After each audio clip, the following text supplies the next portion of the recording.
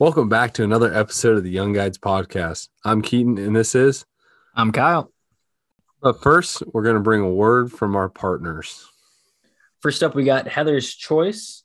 Normally, we'd be telling you guys about our code that you can use on the website, the Young Guides 15, which if you want to, you can.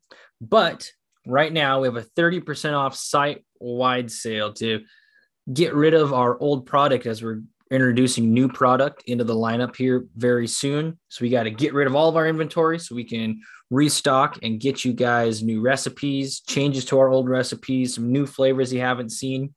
So if you use the code clear the shelves 30 at checkout, you can get yourself 30% off. There are some flavors we're completely getting rid of. And again, some that we're bringing to you brand new. And since I work at Heather's Choice, I've had a direct part in our research and development process and bringing you guys these new flavors. And I won't spill the beans exactly yet on what we're bringing you, but I know you guys are going to love it. I cooked a bunch of it today. I smell like it. I smell good.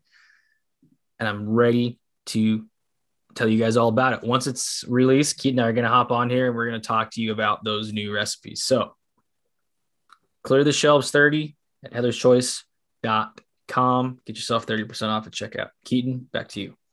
That is exciting news, Kyle. I think I might have to take advantage of that. Heck yeah.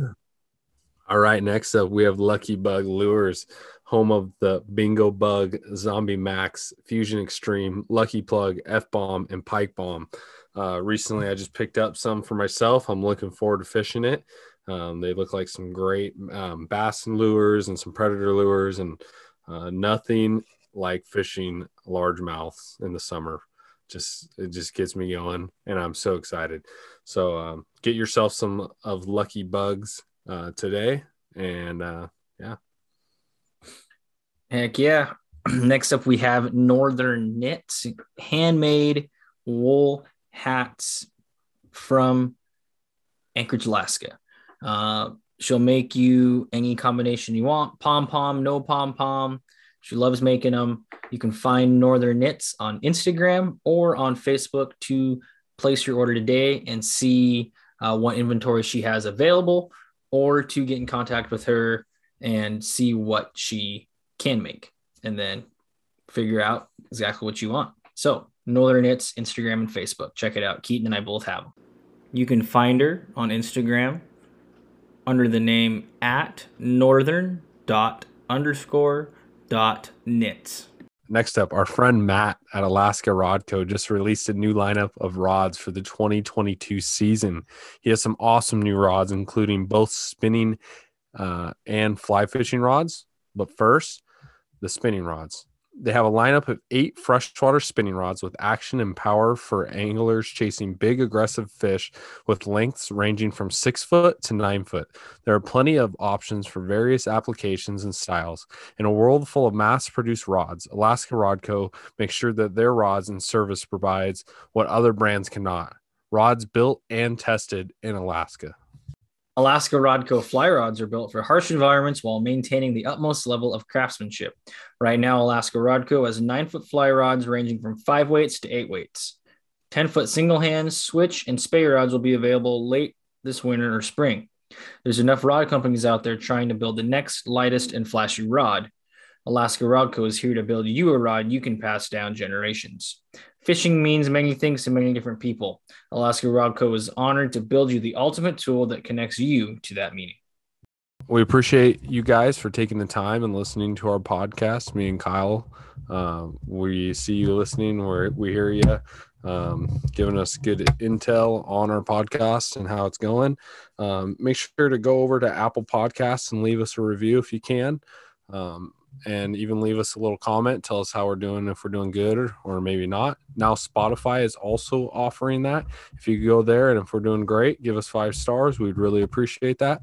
We want to just thank you for listening to our podcast if you're tuning in every week. Yeah, we're excited, and we're excited to bring you some new stuff in the 2022 season. Heck yeah. We really appreciate you guys tuning in. We're seeing the ratings. We're seeing the reviews. I just checked while Keaton and I were talking. We now have listeners in 21 states and we have listeners in other countries. So that's super cool to know that we have people. We're I guess internationally, all right, Keaton. People are listening to us all over the place, so we really appreciate you guys listening.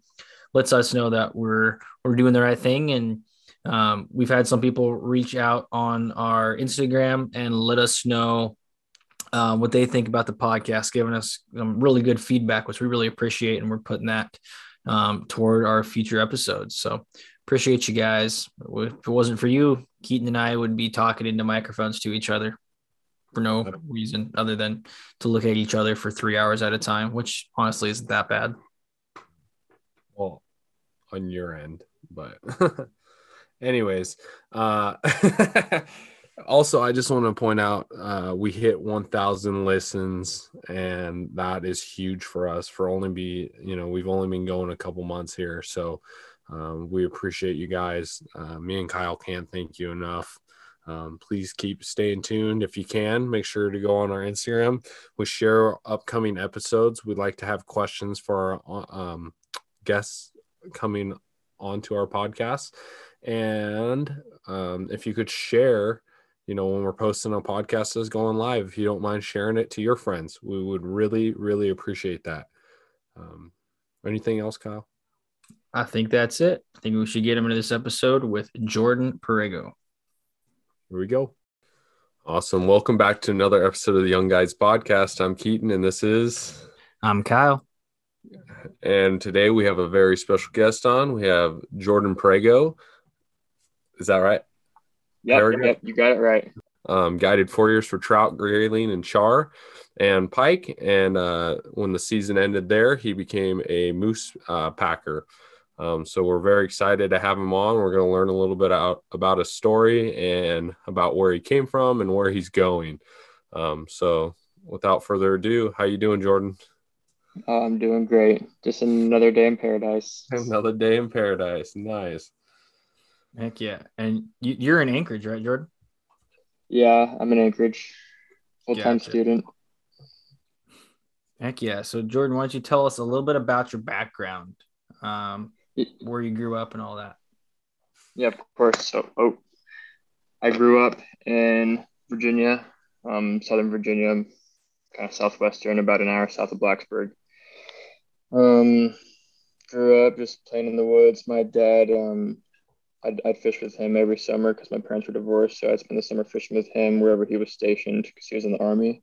So I fished tackle for bass. We did a lot of bass fishing tournaments, like the Wednesday night working man tournament. That was fun as a kid. And then bounced around Virginia for a little bit and then graduated high school from a small town, and then did 1 year of college in Virginia, and then decided to move up to Alaska in 2017. And I've been up here ever since. Nice.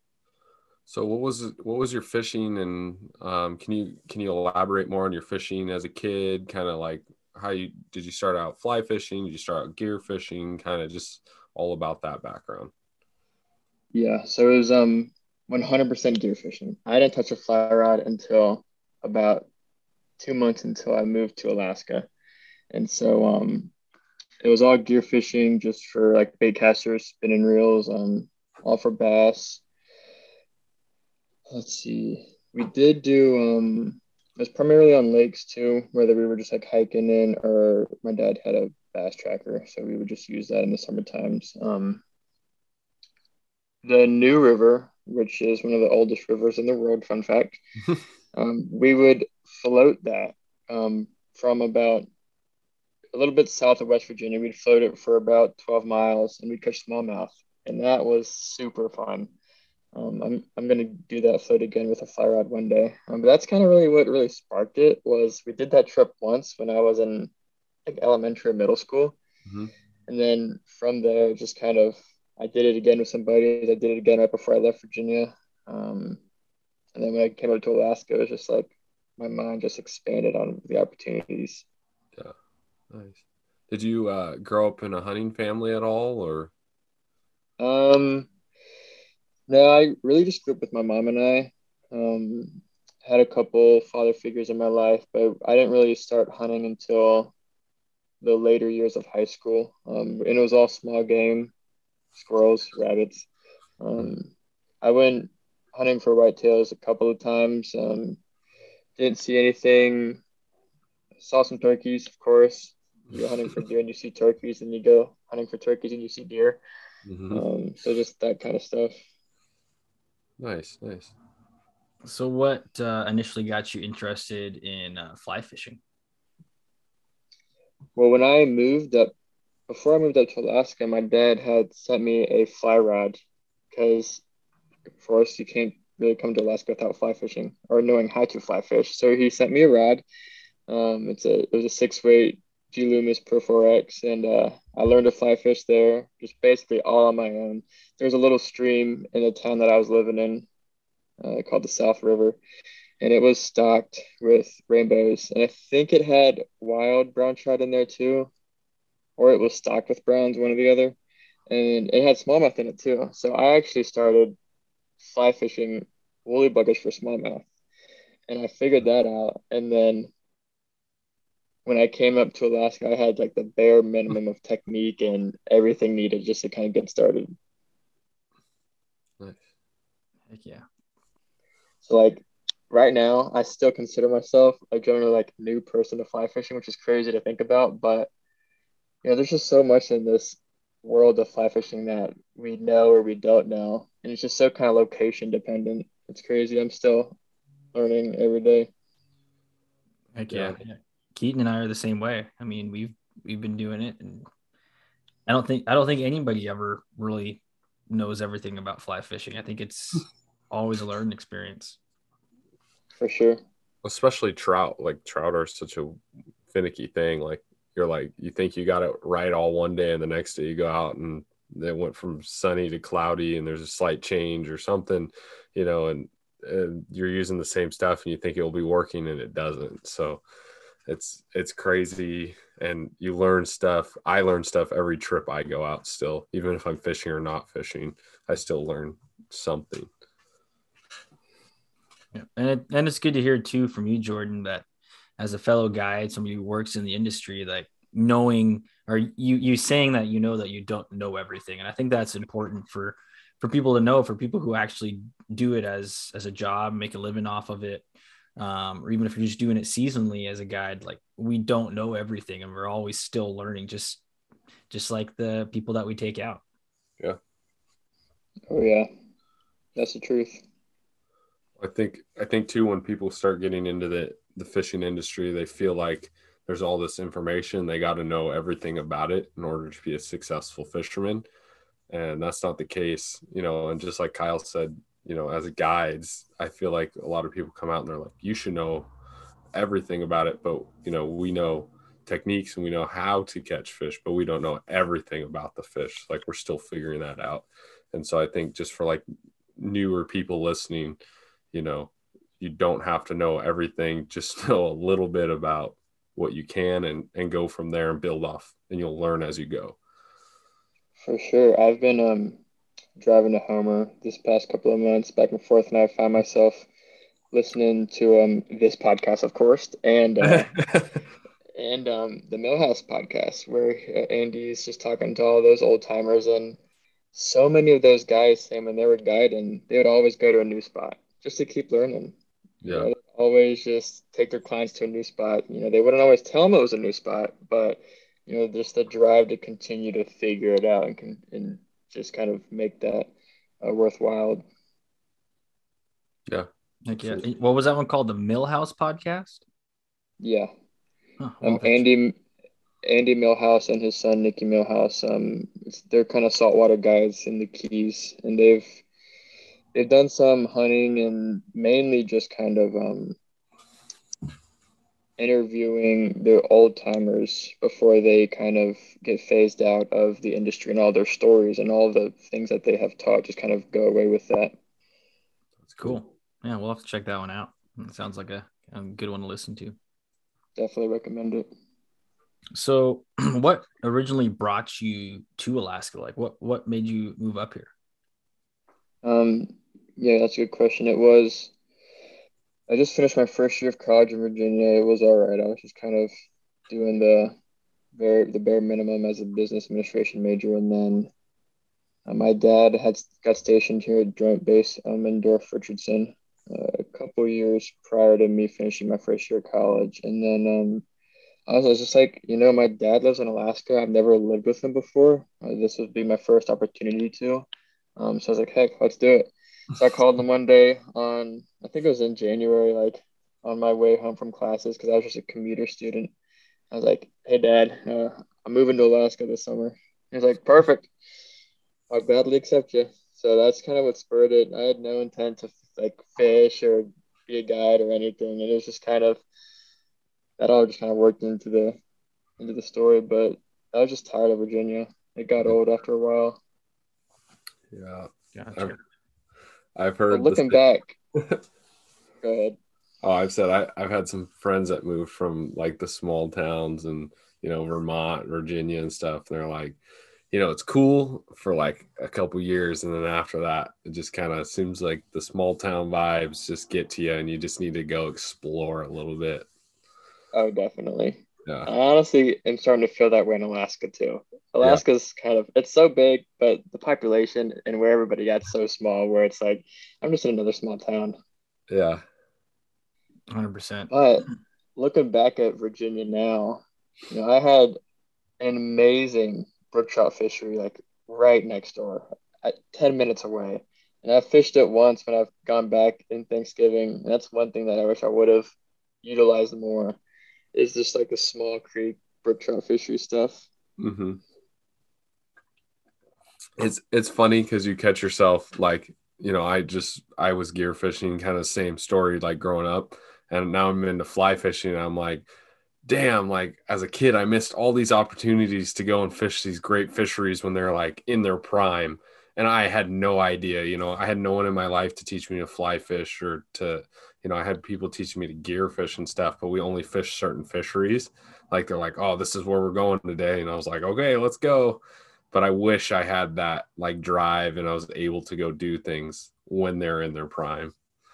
Oh, for sure. There was this when my dad was stationed at Fort Leonard Wood in Missouri, there's this river that runs through base called the Big or Little Piney and Big Piney River. And we fished it on it with a canoe. The outdoor wreck, they'd haul you up and you'd float down all day and then you'd take out. And we fished it with just like topwater Zoom frogs, like the horny toads. And I was Mhm. like, man, I'd love to get a fly rod in there right now. Heck yeah. Oh. It's all those things. Sometimes it takes moving away to realize what you missed back home. Yeah. Of course. Of course.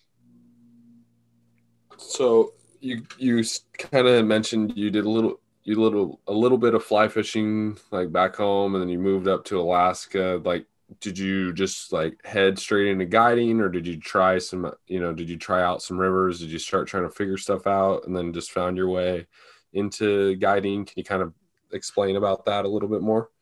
Yeah, definitely.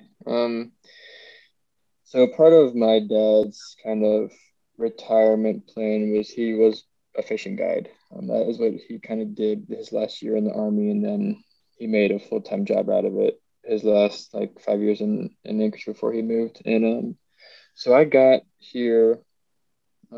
He, first thing I did when I landed, went to the tail race, fished for kings. Mhm. Didn't catch nothing per usual, but you know, I hit the ground running with him on everything like Alaskan. So tail race for kings, Ship Creek for silvers, like Montana Creek for chums or whatever. And so I ended up he was not necessarily, I wouldn't say overbooked, but booked so much where he needed other guides. So he out contracted to me, just being his son, like he could trust me. And so I did a couple Ship Creek trips for silvers, limited out with those, and that was a blast. And then I did a couple Montana Creek trips, and that was kind of like my intro to guiding. And they were all gear. None of them were fly fishing. Yeah. I fly fished along the way. So, before I did the Montana Creek trip, I went with my little brother and we brought our fly rods and we just tore up the chum in there. I mean, it was so fun. Just like, I don't know, a quarter mile above the mouth. And it was a blast. And then so like the more you do that, the more I kind of got out there with a fly rod, the more I learned. And then let's see. did a couple lake trips, just hanging out with my dad, and I'd bring the fly rod with me because pike on a fly rod are awesome. Hmm. You know, some people kind of disagree and say they're kind of dumb, but I mean that first 15, 20 seconds, you can't beat that. And then I did the Russian River once that fall, um, and it was actually right after it blew out, so we didn't catch anything. There were no salmon at all, and probably like the 1st of October. Um, and so like after that summer, like my first summer in Alaska, I fly fished a handful of times. I knew the basic knots and the basic flies. I knew nothing about bugs, nymph, flies, nothing, absolutely nothing. But like Alaska fishing, meat fishing, beads, flesh, Hmm. streamers, and I was like, you know what? Why can't I just guide in Bristol Bay? Like I want that adventure. You know, I wanted to really experience Alaska. Anchorage and like the Matsu Valley were all right, but if I was gonna do it, I really wanted to do it. Yeah. And so knowing I had zero experience, I just blast out a bunch of emails. Everybody got an email. Um, with the same like I copy and pasted the same paragraph with a resume, just changed the name of the lodge or the outfitter and just sent them out. Hmm. Um, looking back, a little tip: I recommend people call instead of email Hmm. because I've called around this season looking just for summer jobs, and so many of those people are talking to me now that I'm calling them. So I wish I would have done that. But out of, we'll say, like 40 emails, I got 5 replies. And I wasn't even looking to guide. I was just looking to, just get on with the lodge as like an assistant guide, thinking that these lodges had assistant guides, which they really don't. Yeah. And then those handful of lodges wanted me to come out with them. And they were all kind of like entry level lodges. Like Alagnac, the one that I think his name is Jared the last couple of weeks. The Hmm. one that he worked at got back to me. The lodge that I ended up working with called Fish and Bear Lodge, they got back to me. And it was all required on, do you have your captain's license? And I was like, heck no, I don't have my captain's license. I didn't even know I needed that. And so Justin, my boss at Fishing Bear, he was like, listen, if you get your captain's license, I'll bring you on. I was like, all right, deal.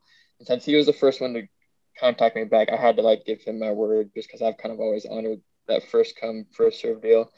So I got my captain's license, did the class in Anchorage. I got my restricted one, so I can't guide anywhere else. That was quite an interesting ordeal between the OUPV and the ROUPV. Um, and then for summer with him, I guided with him for 4 years, minus the COVID year, so 3 full years. But I still went out there the COVID year. Um, and yeah, that was my entry into guiding and fly fishing. Yeah. Heck yeah. Real quick, can you explain what the restricted Coast Guard license is versus the other one? Yeah, so now I did this 4 years ago, so my knowledge could possibly be wrong, but in order, the way it was explained to me in the class I took was in order for myself to be able to guide somewhere, I needed so many hours on that body of water. I think I'm pretty sure it's how kind of like with like airplanes. Like if somebody's gonna fly an F-22, they need hours in a T-38 before they can go to an F-22. Um, and so knowing that a lot of people wanted to work out there but didn't have the hours in that location, the Coast Guard allowed them to still have hours on a navigable body of water without being in the area. Gotcha. But being the restricted, you're only restricted to guide in that area on a boat. Um, and it's not necessarily guiding on a boat, it's having people for hire on a vessel. So just driving them around basically. Yeah. Gotcha. So I had a lady contact me to do a water taxi job out of Homer for this summer, and I told her that my captain's license wouldn't allow me to do that. I'd have to upgrade it to 25 ton or whatever. Um, but yeah, Gotcha. and it was funny when I was in that class. There was a film crew, or I don't know. There was like some guys wanting to do a film in some remote river in Western Alaska, and they kept fighting the professor on like, why do I gotta how am I going to get hours on a river that I've never been on in order to do a commercial shoot on? Yeah, it was funny. Very interesting class. Oh Yeah. dang. So just to do anything like commercial, you had to have if it was using like a motor or something, it had to be or is it Yeah, navigable. yeah. I don't know if they were having like a TV personality on the shoot or on whatever they were doing. Hmm. But yeah, it kind of got hairy, and he didn't really have the answer, so he didn't really satisfy their questions. Yeah. Gotcha. Gotcha. It's a crazy process. So cool. So you got that. You went out there and you guided for him for 4 years, minus the COVID year. And what was that like? Like, like flying out there, and then were you just like thrown to the wolves? Like, here's your boat, here you go, here's some clients. What did that look like? Kyle, man, it was unreal. It was unreal. Having never experienced rural Alaska, having never experienced anything like that, man, I still can't believe that even happened and it even worked out. So, my boss, let's see, he had the lodge since the like early 90s. So he's one of like the older guys in the region. And so the lodge is in the Wood-Tikchik State Park. So if you kind of picture Bristol Bay in your mind, there's the King Salmon and the Dillingham side. So we're out of Dillingham, 45 miles northwest of Dillingham in those lakes. And yeah, I got there. I Before I got out there, I was like, Justin, I want to do it. I want to be out there when you open up. I want to be there for the entire season because I was planning to take the fall semester off. So if I was going to do it, I was going to do it all. And so I met him in Dillingham. Um, took the took the Raven flight out there, which this is my first Raven flight actually. And so I go to the counter, get my ticket. I go through security. I'm looking around the gates, and I don't see the gate for the Raven flights. And I talked to one of the TSA ladies, and he was like, "Oh no, honey, you got to go back out of security downstairs in the basement, and then that's the Raven spot." And I had asked her, I was like, "Well, you said I don't need to go through security to get on this plane that I'm about to go 300 miles west on?" And she was like, "Exactly. Yep, no security." And I was like, "Okay, we're starting this process with a bang." And so got there, got to Dillingham. We ran around a lot and with some errands, and then I had met Justin's son Connor at the airport, did some stuff. Then we took an air taxi to the lodge to open up, and this is the business that we used to fly our clients out every week. So we had a good business deal with them, and so they flew us out. I was sitting in the back of the Cessna 185 on floats, and it was my first small plane flight, my first float plane flight. I mean, I'm pretty like I got a strong stomach, but it was a hot, clear day, and I mean the turbulent or just the air was super unsteady. I was getting thrown around back there, and I was taking pictures. I bought a camera that winter, and I was getting to learn it, and I still have some of the pictures that I remember. And I was like, wow, this is crazy. I can't believe I'm really out here. Then I land, and I love Connor to death. Absolutely love him to death. But the man works, and he works hard, and he doesn't stop working. So we landed, and it was like he flipped the switch, and we're taking cabins down, or we're taking the boards off the windows, we're opening everything up. And I mean, we'll say we got there at like 2 o'clock. We didn't stop working until like 11, and it was like that the rest of the summer. Dang. Go, go, go, go. Yeah, there's no rest. Yeah. And looking back, as the years went on, um, so the guide crew that year, it was myself, another rookie guide named Cole, and who's now my best friend, and then a returning guide named Joey, and then Justin was guiding as well. Connor commercial fish, so he just kind of opened up the family lodge, and then he was leaving fish out of Dillingham, and it was nice to have that shared experience with Cole, being our first years together. We didn't know nothing together, and so like we kind of really struggled, and we had some wins, we had some losses, and looking back now, like if we were to go out there, we can open that camp up ourselves at this point. We can get it done in a couple of days, and yeah, it's crazy what the things you know now versus before you're doing it. Yeah. Heck yeah. So when you're going out to open that cabin, like that cabin hasn't probably seen people in a few months, right? Yeah, we close up about the first week of October, ideally. Sometimes there might be a bear hunt still around, so they'll close up middle of October. Mm-hmm. So I mean, you're going through the entire November all the way till May, end of May, without seeing anybody. I think he had a caretaker a couple of times, but you get a couple of bad caretakers, and then that just leaves a bad taste in your mouth. Yeah. So when you're like opening up, is there like do they try to leave a little time frame so that you can kind of repair stuff if needed and get things going again? Or was it like, okay, we have 3 to 4 days to open this up, get everything going, and our clients are coming right in? Great question. The things that like nobody tells you. So we opened up pretty later than everybody else. So some of the other lodges in the area, like Tick Chick Narrows, Bristol Bay, Royal Coachman, Mission, they're all opening up right around the trout opener, Mm-hmm. which I think's in like the 14th of June or something like that. But we didn't open up and we didn't have clients until like the 4th of July weekend. Wow. So, I mean, like you think about it, you're missing out on like, let's see, like 2.5, 3 weeks of tip money because Yeah. you're just opening up. And so we would do a lot of projects when we opened up. So, like, kind of the process goes you get the cabins opened up, um, get the water pump going, clean the water tank, clean out the main cabin, get the wood stove in, and just kind of do projects since then. And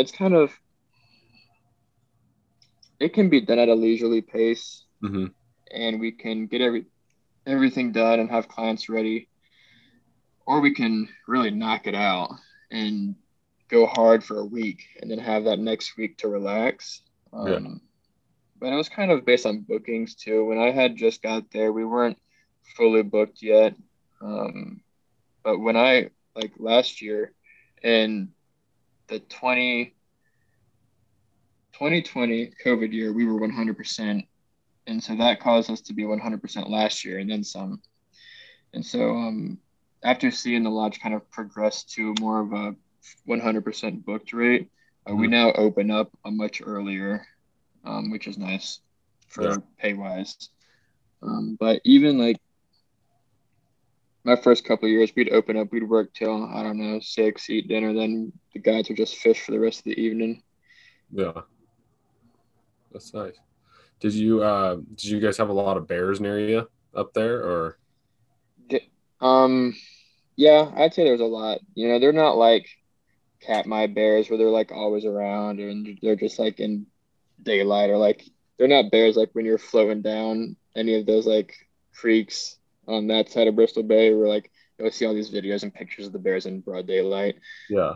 Um, our bears always come out at dusk or at night and they just kind of wander around.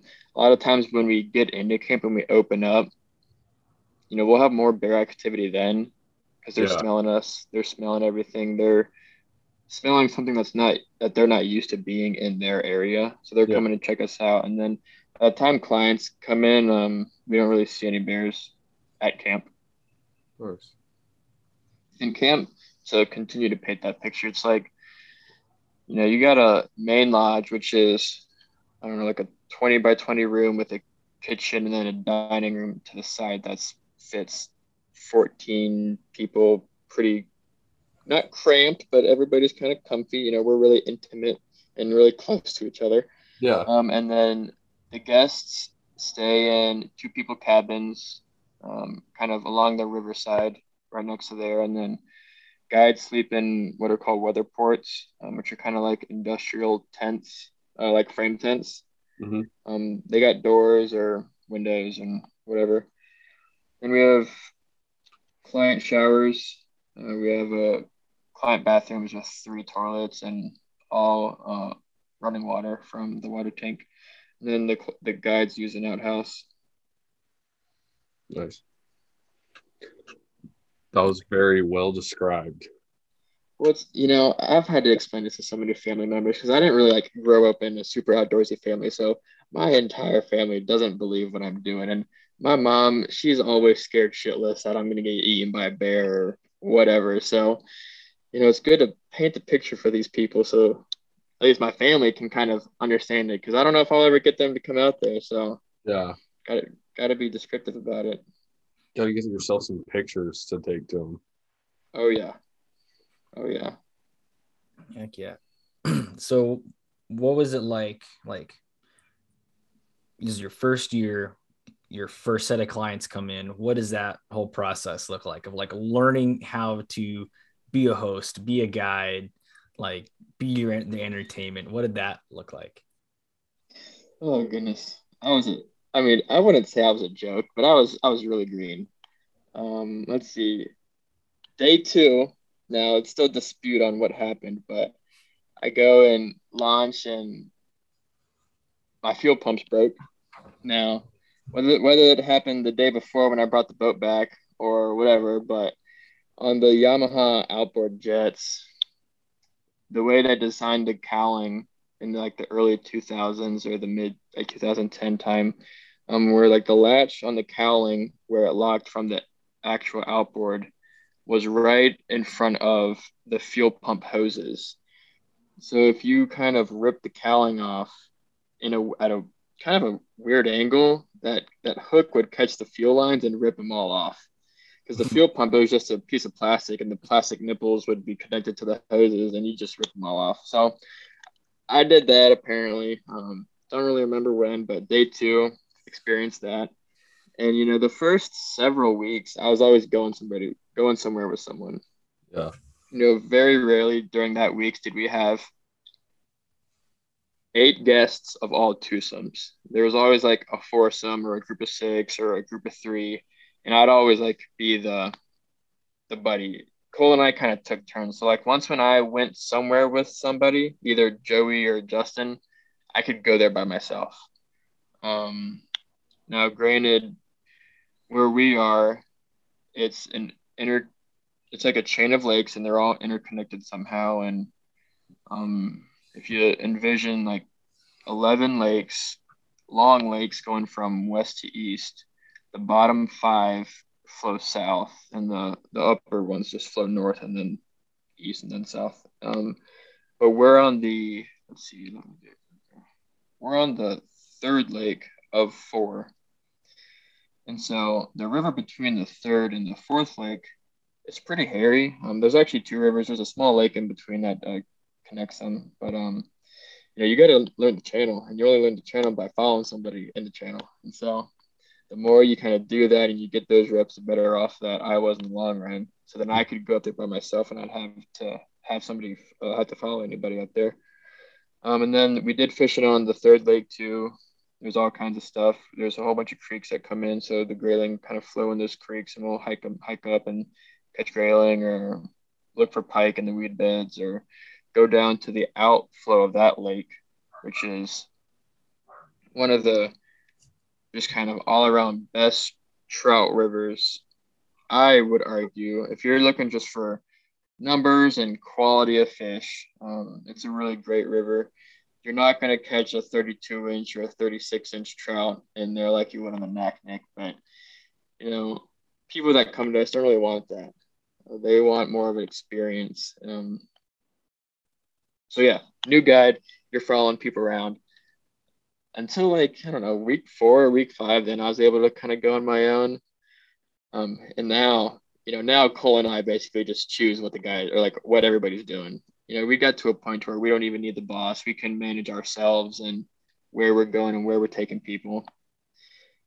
So there's definitely a lot of learning. Heck yeah. Oh, definitely sounds familiar. I think that's how a lot of people, a lot of young guys get their start is you gotta go with somebody who knows what they're doing, where they're going, and then just kind of branching off from that, learn how to do it yourself. So, yeah, and go ahead, Keaton. no, you go ahead. Go ahead. Continue. Okay. So, yeah, Justin was a great teacher. He was a very old school man. So, all this new high tech flies and spay fishing. He didn't know nothing about. He still fishes with flies that he bought 10, 12, 15 years ago. But I mean, it didn't matter because they worked. And then Joey, on the other hand, that veteran guide, he didn't share nothing with me or Cole really. And so, he was a stickler on. He spent the past 10 years here. He's fishing his spots, and we'll just have to learn it on our own, and which we did. But even like somebody giving you those little like hints, like, hey, maybe check out the Boulder Field or check out uh Beast Corner, or any of these spots, like just fish it, figure it out on your own. But I'm gonna kind of guide you in that area. We didn't really have a lot of guiding in areas. It was more so we figured it out on our own, and by the end of that year, we had really figured it out. And so then our following year, we were stoked. We were so excited because we were going everywhere on our own, didn't have to follow anybody, which was a blast. Yeah. So I got a question because I haven't had any of like this hands-on in a jet boat in Alaska, but and I don't know if you've had this happen to you, but have you ever like broke down like when your motors stops working when you're out in remote Alaska? Like what do you do? Do you guys have radios? Like is there ways to like help you get back? I mean, if you're on your own with clients and your boat breaks down, that's got to be a little like nerve-wracking. Oh, for sure. Yeah. And so my first year, no like so the lodge, they won't give us radios. Just we're in such a mountainous range, Yeah. and I could be going 40 minutes east down the lake where I could use a radio, but there might not be somebody at camp. There's there like the cook might be at camp, but he doesn't have a way to get to Justin because Justin was guiding too. Or I might go 40 minutes north through the mountains, and there's no way a radio is going to get through there once I'm on the other side. So my first year was really kind of wide, like crap. This is a big deal. I didn't have a first aid kit with me. I just had some flares and like the Coast Guard like required stuff, a whistle and some flares and whatnot. And thankfully, nothing bad ever happened. To like majorly bad. There was this one time I was on a creek up on the upper lake fishing, and I had followed a guy up there, and he had gone higher up on the creek than I was, and so we'd kind of like tag team this creek. He'd fish the upper half, I'd fish the lower half, and I had got to this creek, and for the most part, it's wadable, but there was this one section where I wanted to be on the other side, and the only way for me to get there was to throw the clients in the boat, start the boat, putz over to the other side, and cut the engine and drop them off. And this creek, to describe it, it's kind of a gravel creek. It always changes every year with the gravel bars. It's gin clear. All the water is just crystal clear up there. And so I get them in the boat, pull it, start it, putz over to the other side, kill the motor before I suck up gravel, and then I go to lift up the cowling, and the latch breaks. That hook rips all the fuel lines out. So now I'm just stuck there. And I was like, well, thankfully I got Joey above me, so he'll see us when we come down. This is exactly what you were talking about. I had no way to let him know I was broke down. So I was like, all right, guys, Joey's going to come down at the end of the day. It was like, I don't know, 10 o'clock. So we just fished our way down, floated the boat down. We walked the rest of the way, and they had a fun time, caught a bunch of fish. And then when I hear Joey start to come down, I pull the cowling off, make sure that he knows I'm not going anywhere and that I'm broke down. He got there and picked up the clients, which was kind of questionable going down the next rivers to camp, because there's a big weight difference between having two people in the boat or having four people in the boat. But he took the other two clients. They were two tall and skinny guys, so it didn't really matter. And then I sat there with the boat for 2 hours. And then my boss came and got me. And you ask him or you ask Cole this story, but I was bored. I wasn't freezing. I was like, well, let me start a fire. Let's see if I can really start a fire if I needed to. And so I think I had a lighter with me, and so I took some fuel. I collected some sticks, and I started a fire that was about the size of a coffee mug. And at that time, Justin came, and he saw the smoke from my little fire, and at that moment, he started making fun of me. He was like, "Dang, that's the fire you're gonna build if you're gonna try and stay warm." And that story got told as soon as we got back to camp, and Cole never lets me live that moment down. Oh, that's so cool. But yeah, like if Joey wasn't above me on that creek, they would have had to come and find me. And thankfully, like before we leave camp, we tell somebody where we're going. So whether that's the cook or the boss, if he stays back that day, like I'm going here, Cole's going to the pack. Brendan's gonna hop around the lake. We have a time to be back by, but if the fishing's good, we have a leeway time of about an hour. And after that, then they leave and come get you. So Yeah. thankfully, I've never had to be gotten, but Cole's been broke down a couple of times where we've had to come and find him. But yeah, so then after that first year, I bought an inReach. I had to have something. Yeah. So I bought an inReach. My boss has one. He lives off it in the summertime, honestly. And then all the hunting guides, he makes the hunting guides have them. So I bought an inReach, kept in contact with him, which it turned out to be really helpful. Heck yeah. Yeah. InReaches, like, if I had to have like one thing I made sure I had with me every time I left the house was my inReach. Like, Oh yeah. that is your literally how you communicate with the rest of the world. Like, if something goes down, that's your only line of defense, really.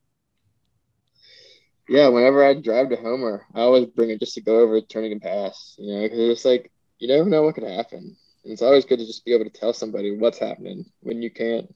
Yeah.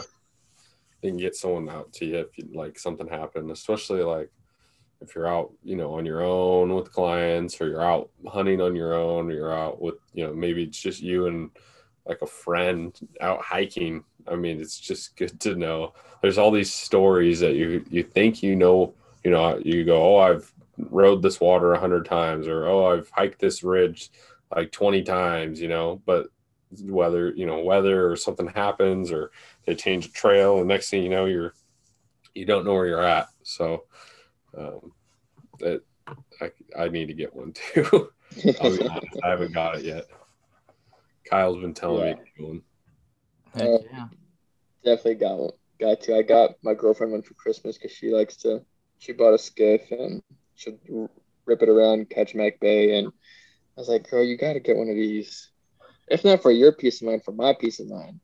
Yeah. And, her family has one. And but yeah, they're lifesaver because, you never know what could happen. Yeah, absolutely. Okay, so let's start moving this way. So you're starting to finish up the end of your season, and then were you like, okay, I guided, and then you're like getting ready to go home, and your boss was like, hey, you want to become a moose packer, or how did that all happen? Oh, I wouldn't say that was not kept under the rug for me. From my experience was I was signing up to work the entire season, opening to closing. What that entailed was being a fly fishing guide July, August, being a moose packer September, and then we fished 2 more weeks of fly fishing at the end of September. So I knew exactly what I was getting into when I got on there, and granted, kind of off topic, but I'll come back to it. There was no packing list. I didn't know what to bring out there. I brought a sleeping bag that definitely was not warm enough. A whole bunch of cotton clothes. Didn't know how to layer properly, and then with like moose packing, like I don't know what to expect. I had never seen a moose before. So September 1st rolls by. We've had some great weather, and the fly fishing guides role at this camp. It's a great way to get your foot in the door as a hunting guide because you need a handful of summers or seasons packing for somebody before you can apply for your assistant guide license. And there's a whole other step to get you registered guide.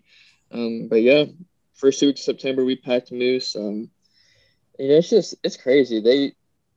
They harvest moose in the most beautiful of locations. And I'm just grateful I got to experience something like that.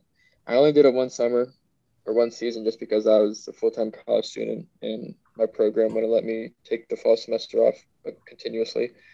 Um, but yeah, there was one time there was a moose shot. We had to fly it out, and so I got flown up, packed the moose to the lake, and then got flown back to the lodge. And then Cole did some more packing trips, so he got the short straw on that one. Another time we had to hike in an inflatable kayak to a spot, pack a moose to the creek, and then float the entire moose on this inflatable kayak. And I mean, I'm not talking like you're like your Walmart Sun Dolphin kayak. I mean, this was like a industrial like inflatable kayak, and then we floated it out. Um, let's see what else. Boated a couple out. Yeah, I mean, it's just crazy. It was a hell of an experience. Yeah. I had never skinned a big game animal. So being in that, and by the time we got there, they had already kind of corded it up, and my job was just to get there, just start packing. Yeah. But a couple times we got there, and the process hadn't got started yet, so I was able to be part of it. And the one that that we had to float out with the kayak, the guide, his name was Troy. Troy was a great guy too. And so we got there. They had skinned the moose, and we were cutting the ribs off. And we got there. We didn't get there a little late. The hunter and the hunting guide notified us a little late. So by the time we got there, the animal was a little bloated just because it was sitting in the sun for an hour or so. Yeah. And so here's my job. All right, here, take this saw and just start cutting the ribs open. I didn't know any better, so go I go hardcore, just straight in there, and I get that first rib gun. I get that second rib, and then pop, the stomach, it basically exploded all over me. I Oh, mean, grass and like just all this crap just like sprayed on my shirt, and they were on their knees laughing because like they kind of knew it was going to happen, but I didn't yeah. know it was going to happen. And so that was an experience. All in all, I know what to do now. Give it to But the yeah, other rookie.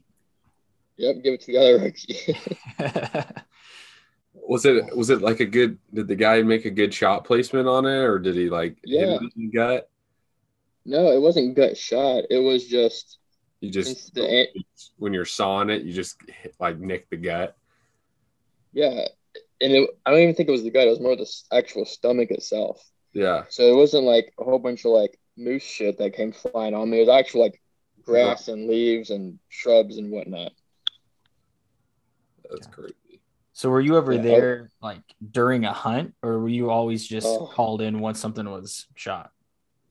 there was so Cole expressed Cole's older than I am. When I was doing this, I was only 20 years old my first year, so I was young. I mean, I was freshly in high school young, and so Cole was a little bit older than me just by a couple of years, and he had a lot more hunting experience. So they're from a business standpoint, they're investing time into him more so than me because they can get a return on investment from Cole because Cole can now guide hunts now because he's done all the packing, all that kind of stuff. And so if there was ever an opportunity, Cole was the one to go. So Cole was able to see a brown bear dropped, which I'm jealous of because the way he tells the story was a pretty cool experience. Um, so yeah, I never got to go on the hunts. If I really pushed for it, I probably could have, but they leave at such godly hours in the day, and I'm just like, yeah, I'm good at camp. I'll make breakfast and send you guys off, but I'm gonna go back to bed. Yeah. So Joey, our let me back up a little bit. Our cook for my first year was this college kid, great guy named Ben. He cooked, and then he had to go back to school. So Joey was supposed to cook, but Joey ended up getting let go because he was an alcoholic.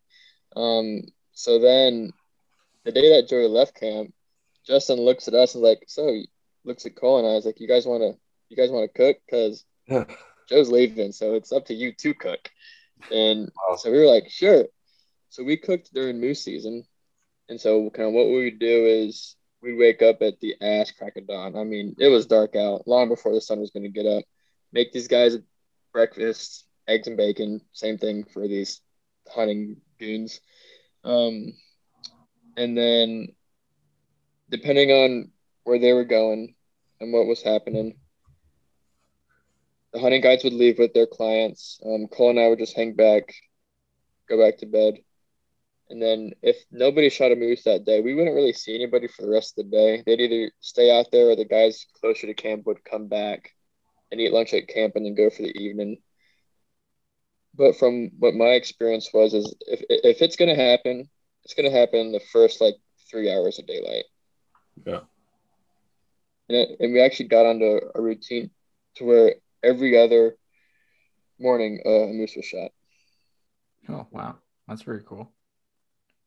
So were they accessing to hunt the moose via boat, or was that, or how was that going on?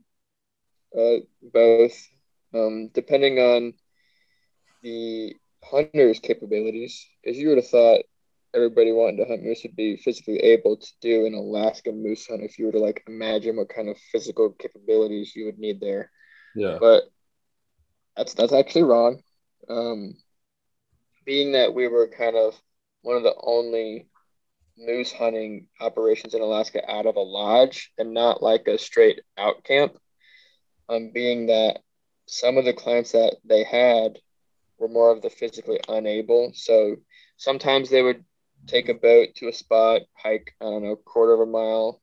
Sometimes they would hike more than that. Sometimes they would hike less than that. It kind of just depends on the hunter's capabilities. Gotcha.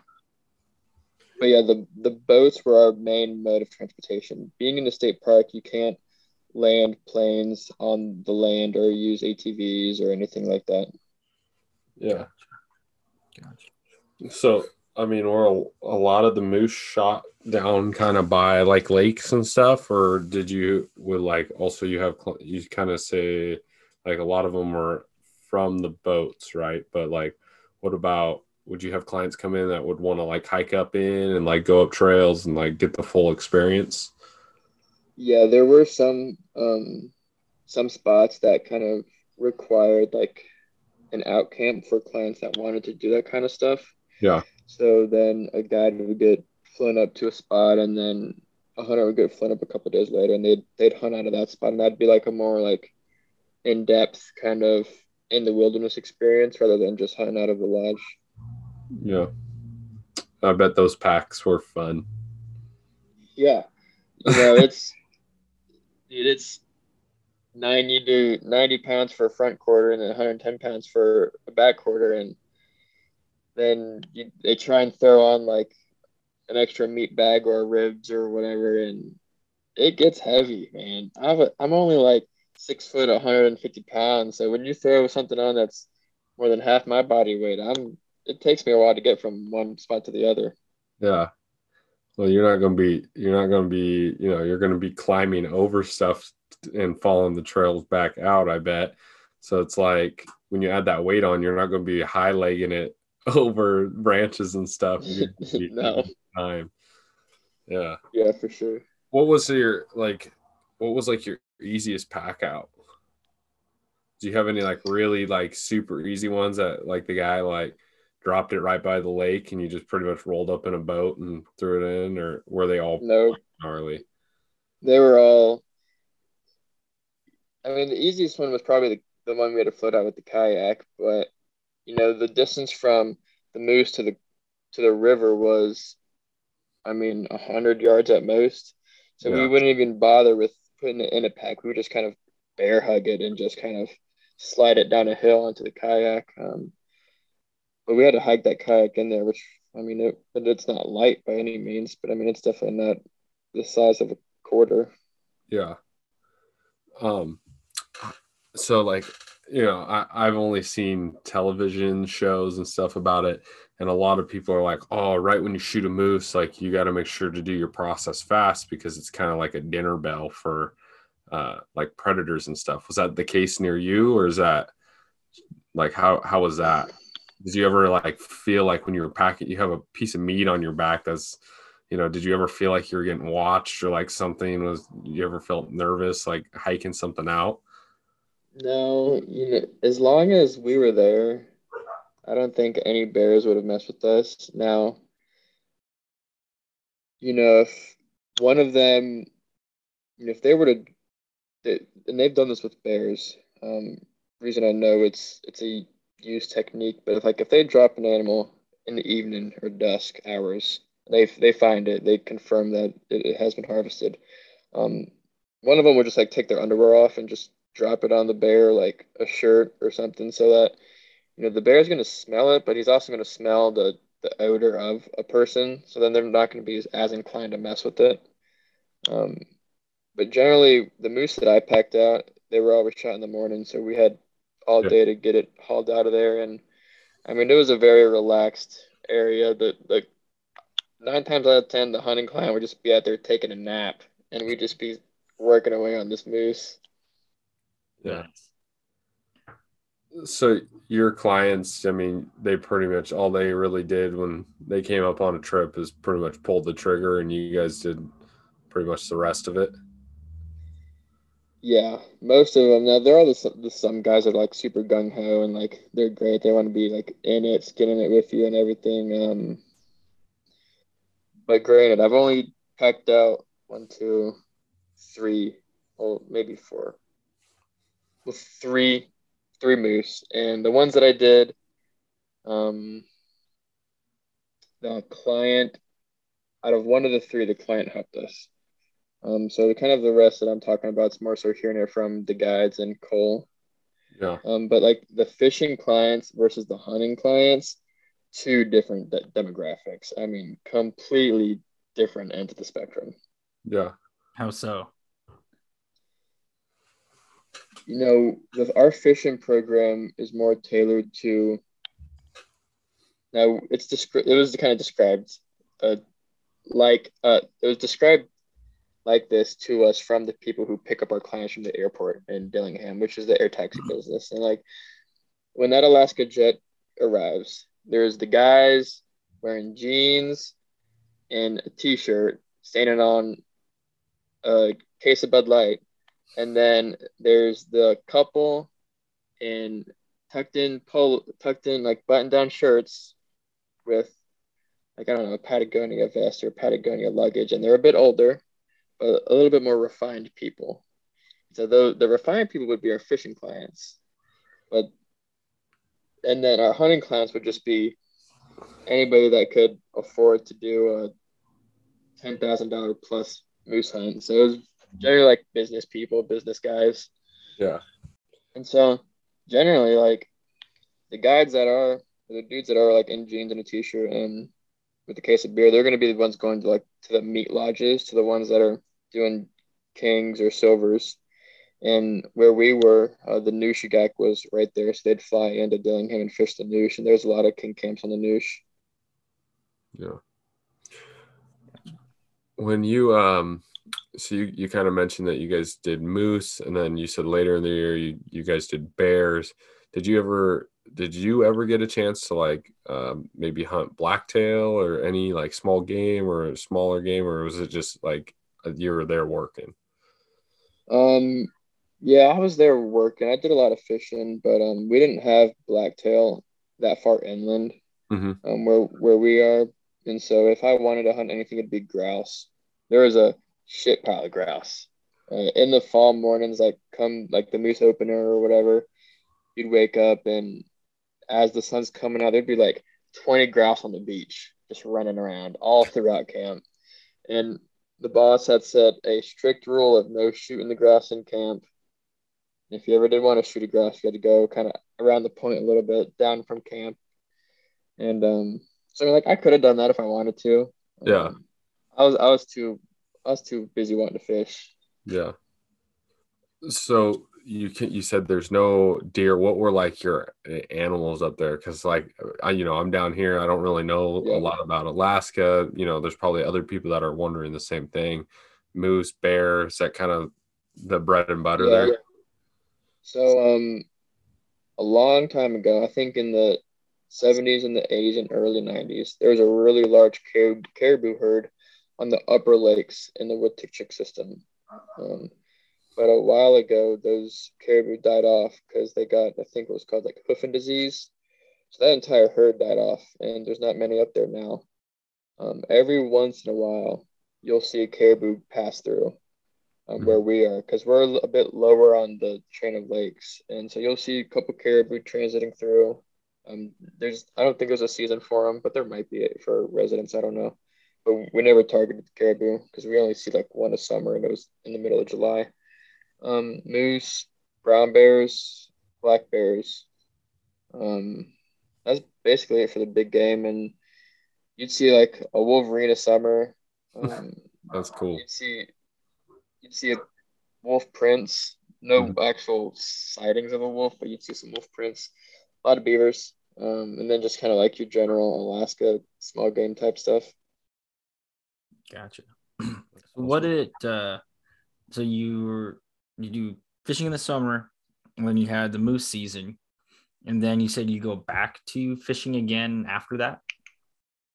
Yeah, the last 2 weeks of September are arguably the best times to fish if you want big, hot trout. They spend all of the summer and August and the beginning of September eating protein, eating eggs, eating flesh.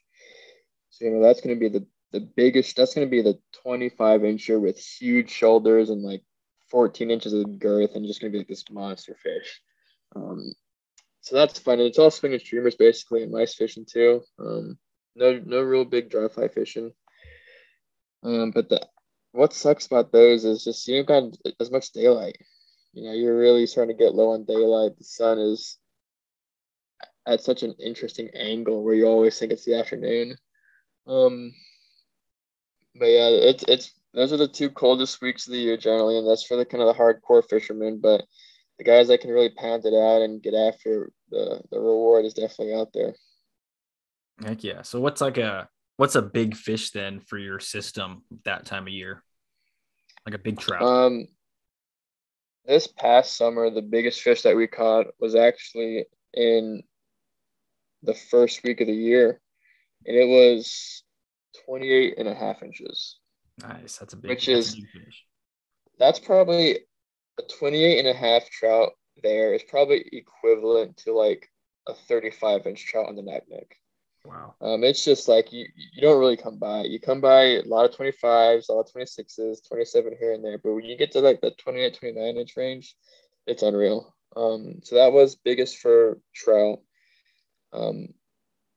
Every week we'll catch, 1 to 3 20-inch grayling.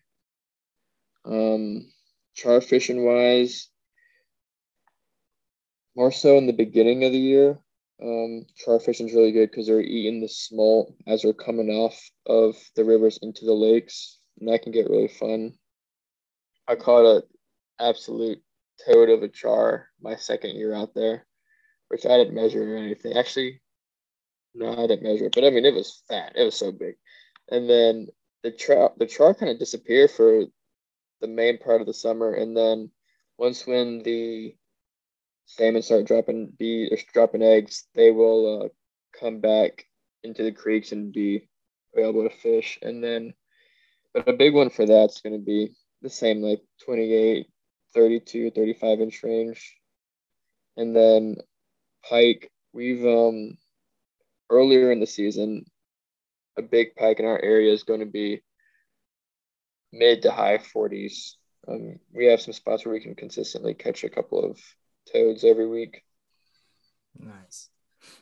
So what does that look like then? I know we were just kind of talking about fall as you're progressing, and you said that that's when you're fishing all your beads, your flesh patterns. What does that look like through the whole season? Like, where do you start fishing with for, say, the trout, the grayling, the char, and then what are you changing up as you go? And then what are you using for pike, and when does that season start?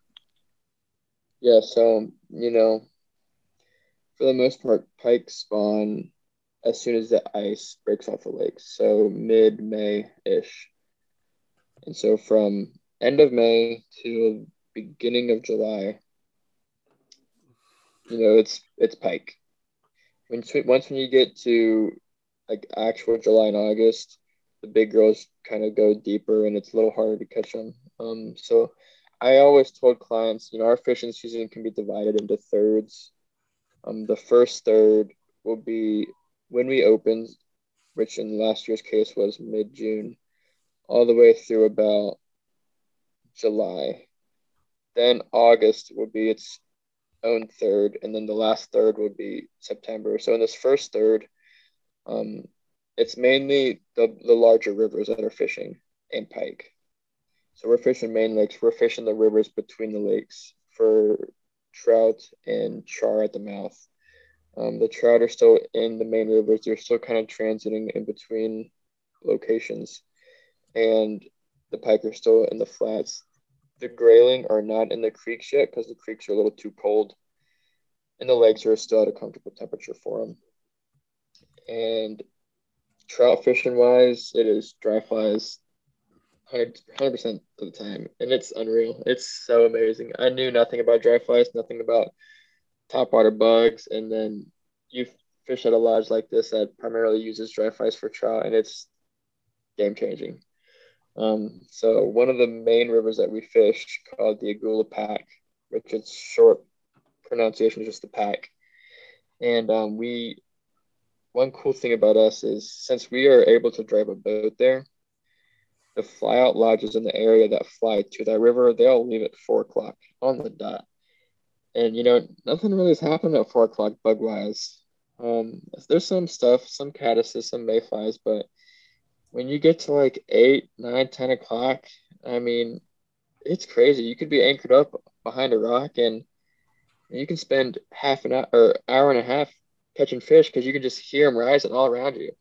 And these are all like high teens, 20s, like 24-inch trout. So like they're all like pretty big trout for a dry fly. And you're not catching, as far as I know, and I could be wrong, but you're not catching those 30-inch trout on a dry fly. So for people who really love that kind of experience and love hunting fish and seeing it, that's an amazing way to do it. And we have the entire river to ourselves, which is unheard of in Alaska. You're always sharing it with somebody. So having that's been pretty special. So that's kind of the first third, right? So then we go into the middle third, which is arguably my absolute favorite. Now the grayling are in the creeks because the lakes are starting to warm up some. So you have a whole lot of like spock and stock grayling fishing, which is super fun. The pike's slowing down, but if you have a client that's like, I want to catch a pike as soon as they get off the plane, you're like, okay, cool, we can go hammer on some hammer handles and make your trip. And so then the salmon are starting to come into these creeks now, and we have about 3 or 4 creeks that we can kind of do like a nice rotation through where we can spot and stock trout. And I mean, that's just the most fun thing ever. I think Jared was talking about it, but you're now hunting trout, and it's a completely different area. You're walking up this creek with some clients, and you see a trout, and then you take Jimmy over here, who's the closest to you, and you make sure he sees the trout. So he's like, okay, yeah, I see it. I was like, all right, Jimmy, you're gonna have like one shot at this trout. You better lead him. Let me take your bobber off, and we're gonna watch the bead.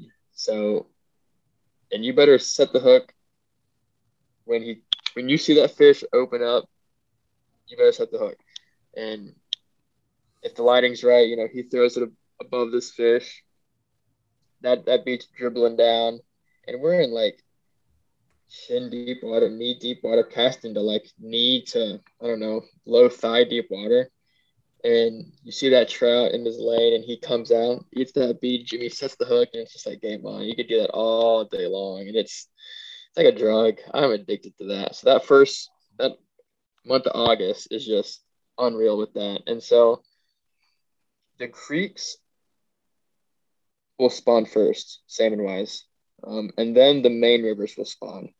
So it's kind of like we kind of honestly have it down to a system to where this creek's always the first to spawn this week, and then this creek goes off, and then that creek goes off, but you still can go to this creek, and then once when you're done cycling through those, then the pack spawning, and then after all that's said and done, then the lake salmon start to spawn. You can kind of like look for trout on the lake shore, and so then you got all August, and so kind of like I talked about September time frame. There's a lot of streamers. a lot of mouse. The trout are out of the creeks. The grayling are still in there though.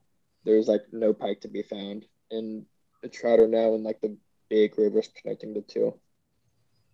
And then in the spring, a lot of mousing as well, which not like Antioch River Lodge mousing where it's like you're in like this creek. We're in a little bit of a bigger river. Every once in a while, you'll be in the smaller creek and we'll fish beads and then we'll mice fish on the way down. And you'll be surprised how many trout that you miss on a bead will take a mouse instead. Nice. Heck yeah. That's a cool breakdown in it. And it's crazy. Like I feel like you don't hear a lot about like dry fly fishing for trout in Alaska, right? Like you think of dry fly fishing for trout in Alaska, you think of mice, but that's cool that you guys have like a dedicated like dry fly fishery for trout. That's pretty, since I've been here, that's pretty unheard of, I think. Yeah, that's the Gullah River is just so special. It's just this kind of large. It's only like a mile and a half, 2 miles long, large freestone river. It's not. I mean, it's deep in sections. I mean, it could be like 6 feet in some sections, but you got all this structure, all this boulder, all this bug life, and it's amazing. I have some crazy stories, but there was this one time this season where we were fishing a mayfly hatch up on a river above camp, and we could see this trout periodically rise. This trout rise different than grayling. If you watch enough of them, you can kind of tell the difference. And so we'd see this trout rise, but he wouldn't want this mayfly that we were throwing, so we kept throwing, and I'd try and change it up. But that mayfly was my confidence fly. I knew that one would work, so I'd try different when I'd tie it back on. I'd try different when I'd tie it back on, and it got to the point where he missed it. The angler, I think his name was like Mike. Mike threw it out there. Trout went to go grab it. Mike missed the hook set, and I was like, "Damn it, Mike! You had one chance, man." So I was like, "All right, we're gonna give that fish a rest. We're gonna fish the other side of the boat." So we fished the other side of the boat, and then we go back, same fly, and the fly lands the water, and it's like a fish ate it out of aggression. It wasn't like a delicate, this is a little snack, I'm gonna eat it and then go back down. It was like, I'm tired of seeing the stupid little bug. I'm going to absolutely kill it with all my might. So it toilet bowled the fly. I mean, this huge splash off this take, and then he set the hook and the fish exploded. I was like, wow, I've never really seen a fish eat a fly like that off the top of the water. It was crazy. That's super cool. Heck yeah. And it's just so cool because, I mean, the grayling, they're so easy catching a dry fly. So you get people who are new to fly fishing. And generally, in the past, our clientele has kind of been 50% they fish a handful of times of the year, 25% they're like, they fished every day of their life.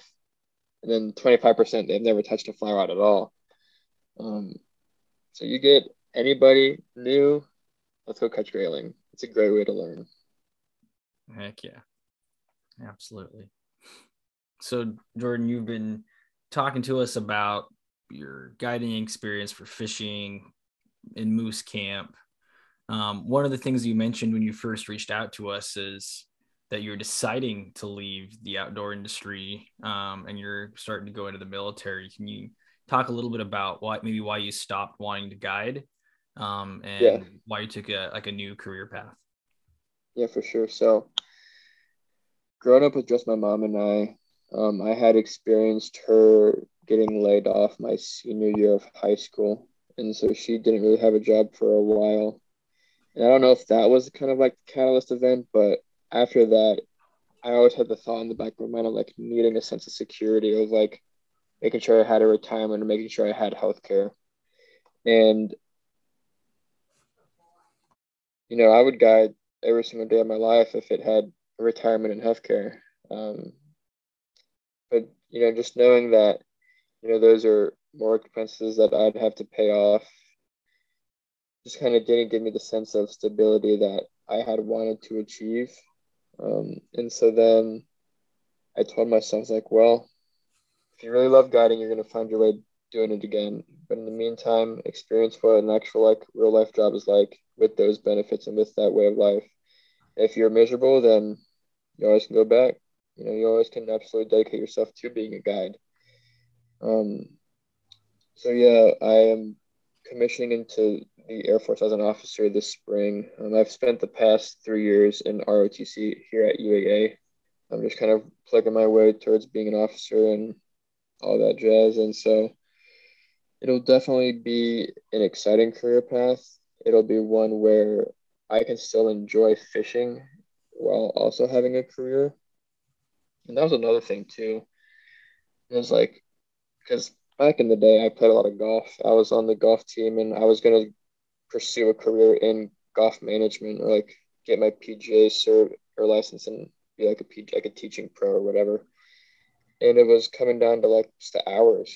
Golf pros always work holidays, always work weekends, and it's just like isn't kind of the way of life that I viewed for myself. And I can experience that. I can experience that hobby and not make it a career.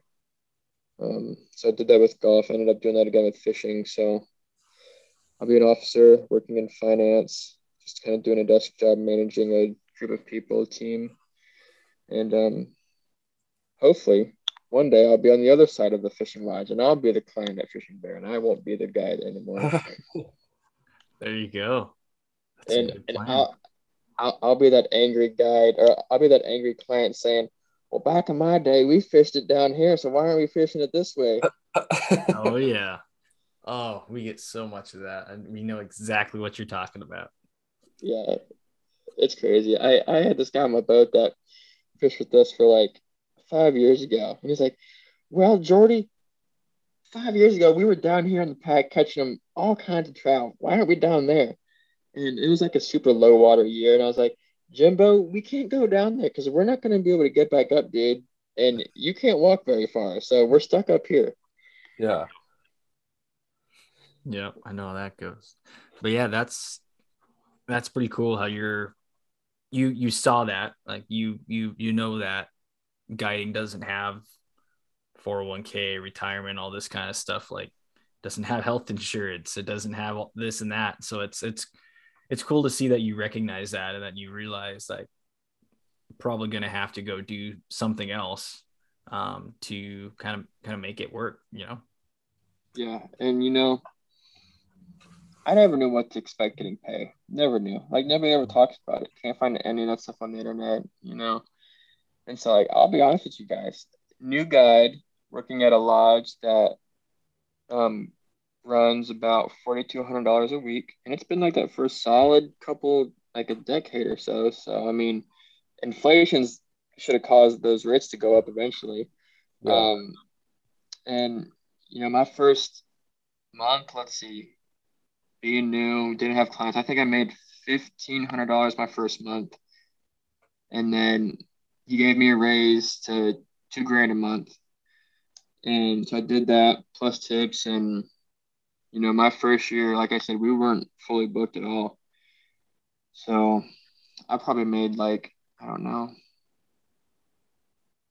probably like 6 grand in tips. No, definitely not that much. Like a couple $1,000s in tips. And then my next year, I got a $500 pay increase. I was making $2,500 a month.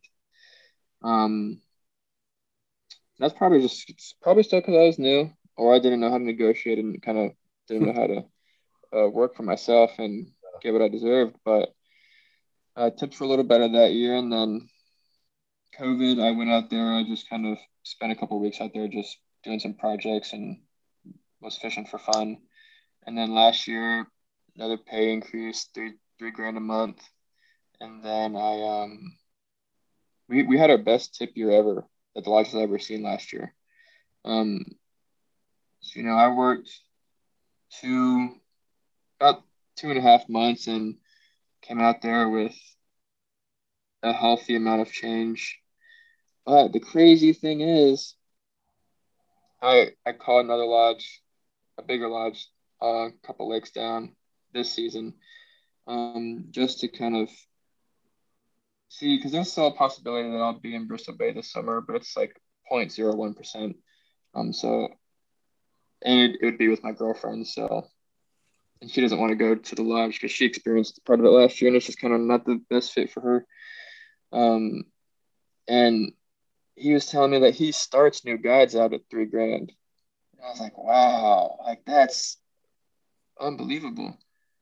That I could have been making so much more money if I had just kind of applied myself in college and asked around. But then again, that same lodge is charging clients $11,000 a week. So they got the money to spend. Yeah. And they're pushing 22, 28 guests through that lodge a week. And so you do the math, and they got some income that they need to spend on some expenses. And you get a clientele that's paying $11,000 a week to go fishing. 15% of $11,000 is a whole lot different than 15% of $4,200. Yeah. Taking that in consideration too, I'm sure guys do make a living off of guiding, but it takes a lot of time at the right place. And just for me, my life, I was not at the right place in my life to do it. Turns out Cole, he's actually going to become the head guide or general manager. I think general manager would be his title because we don't use the term head guide. So like he'll be able to make a career out of that kind of a job now. Yeah. And I mean, good for him because that's something that I had a desire to do, but I just couldn't do it. Yeah. It takes a lot of time and energy out of you. And then, from what I've heard with like Kyle and stuff is that when you're up there, you only get so much time in the year, and in that time frame, like you're going as hard as you can to make as many trips and as many, guide experiences as you can. And that's like your money, and not just for that time, but you also got to, stretch it out if that's your only way of income, which I don't think that it's possible to do that unless you're like owning or you're like, like you're saying, a head guide. So yeah, the guides that are, they're working at these bigger lodges like the Alaska Sportsman's or District Narrows for 12, 15 years. Those are the guys that are making a significant amount of money, and they're able to either make that work for the entire winter, living pretty inexpensively, or guiding somewhere else in the off season, really kind of riding it off. Yeah, it's different for us because like we get the monthly pay, but then Kyle, I don't know if you're getting like just a chunk off your daily clients. Yeah. Yeah. That's what I'm doing. I get a percentage of every trip. Yeah, so I mean it's the tips are the large portion of our pay at the lodge, and I think at other lodges too. So just kind of different all around. Yeah, no, totally. I agree. It's definitely hard to make that spread out over the year if that's your only line of work. Tips definitely help out. That definitely adds to your year, helps pay bills and buy gas and get stuff done. And yeah, just recognizing that you do. I think one thing that you brought up is knowing how much you're getting paid and maybe understanding your worth. Now you have experience, you're reaching out, you're talking to other lodges, you feel more comfortable talking to other people, you start to realize how much other places are paying. And that's something I've realized over several years, is talking to more people to understand maybe where you can get paid more, to maybe not make it your career, but the time that you're doing it, to get paid more. And so that's definitely something to look out for, and knowing your worth, knowing how much you should be getting paid for your experience. So For sure. And this is something that I fought with myself so much about because a part of my calling around this year, uh, the other lodge on the lake lower than us, he was going to start me off at 4 grand a month, and then the tips, as you can imagine, if they're charging 11,000 a week with 20 plus people, the tips are going to be almost double what I was normally making. And I mean, that's just like blew my mind when I heard those figures, and it's like, wow, that's just crazy. But then again, like you start to think at the clientele, those clients are going to be a whole lot different than the clients that are going to be paying $4,200 a week for a lodge. It's just like Yeah, because the ones that, and I honestly think if I had to do it, I wouldn't go to a larger lodge. I'd go back to the smaller one just because of the people. You get the Mhm. people that saved up their entire life for this one trip. They appreciate it so much more, versus the guys that can just throw around that money and they don't really appreciate a whole lot. Yep. Yeah. And then another thing that at least the remote guides have at our advantage is, when we go MIA for a couple of months, I can not pay my car insurance. I can not pay like those other expenses that I would be paying if I were like working as just a summer job at a like retail store. Yeah. Um, so that kind of really allowed me to look at it all in a larger perspective too. Gotcha. No, I totally agree with what you're talking about, a different type of clientele. When I do a lot of my trips on the road system, some people it's like their dream Alaska trip, but a lot of people it's like I'm in Alaska, I'm in Anchorage, I want to fish, and I want to go someplace I can access for the day. And the people going on those trips, they don't. That's not like they don't put that on a super high pedestal. That's like just something they're doing in Alaska. They're not dropping several $1,000s like the trip that I did in Western Alaska, out of like Bethel. And the people on that trip out west, they're dropping a lot more money. They're expecting more from that trip. They have higher expectations because they're putting that trip on a pedestal. And so just having to deal with that clientele versus somebody who's like, hey, we're in Alaska. We want to go fishing. Me and the kids, and we just want to have a good time. Like those are the trips I really like you being in Bristol Bay, like me being out west, like those are super cool trips. But a lot of what makes the trips for me are the clients. And I would almost prefer to have somebody who's brand new, who has no expectations, who's like mom, dad, two kids, just want to get out and catch some fish and do that as like a day thing and never touched a fly rod, almost more than those people who are dropping several thousand who have fished all around the world because they have expectations. And if it doesn't meet their expectations, which are a lot of times are way too high, they're not going to have as good a time, and it's going to make you as a guide not have as good a time, not have as good an experience. Oh, for sure. You see it day by day, managing expectations. There was this one kid that, as soon as he hopped off the float plane, this kid is like, I don't know, 14 years old, the classic teenager. What's the biggest trout I caught this year? Yeah. I don't know. Well, I'm gonna catch a bigger one. Let's go fishing now. It's like, no, you just got off the plane, dude. You got to unpack and no.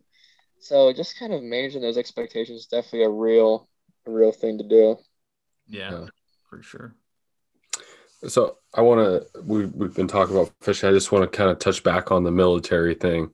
What are you looking most forward to about like going on to the military about an officer and stuff like that?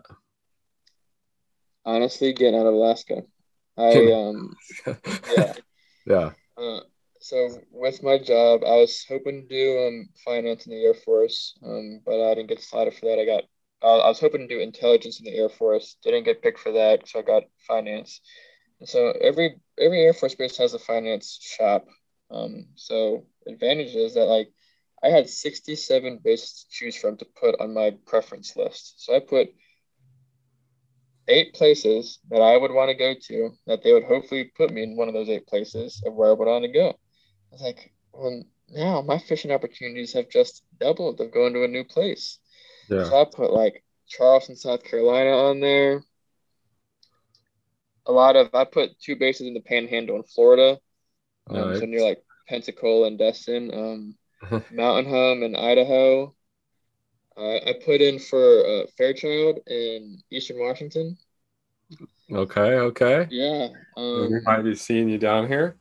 Oh, for sure. And that's one thing I'm really really looking forward to in the military is being able to experience a new place that I now have this skill of fly fishing that I can apply elsewhere. Yeah. Granted, I'm going to be greener than green at a new place, but I'll still be able to kind of apply what I've learned here in Alaska and just kind of take advantage of it. So that is one of the benefits. Honestly, the pay. I was going to enlist right out of college. I was going to get my associates and then enlist, but then look at the pay chart, like a Department of Defense pay chart. I mean, you can see the benefits of just staying in college a little bit longer and getting the bachelor's degree. So Uh, that'll be nice. And then just the benefits, the free healthcare, the retirement system they have now, even though it's not like it was back in the day. There's a lot of opportunity to understand whether I need this for 20 years and then I can just go guide for the rest of my life. yeah. Retirement begins at 20 years. So I'm 24 now. I commissioned this spring. I'd get out, we'll say 45. Hopefully I'll have a family at that point. If grand scheme of things, if the family happens on a kind of a general scale, everybody's off to college or close to being off to college at that point. So now I'm just kind of with the wife and I'm old, just wanting to be a fishing guide. Yeah. Well, you're not at that point where you're like, you're too old, you don't got to worry about your hip going out yet. So Yeah, you, for sure. you're still young, a little bit young and spry, and you're retiring, and you can you get your benefits for your lifetime benefits and all that. So that's awesome. Well, I'm glad, and I really hope it works out for you well. Yeah, thank you. That's appreciated. It's definitely been an interesting experience so far. Yeah. It's a big thing to serve your country. So we're definitely thankful. You can't go guiding. We can't do what we do unless we have people, protecting it. So For sure.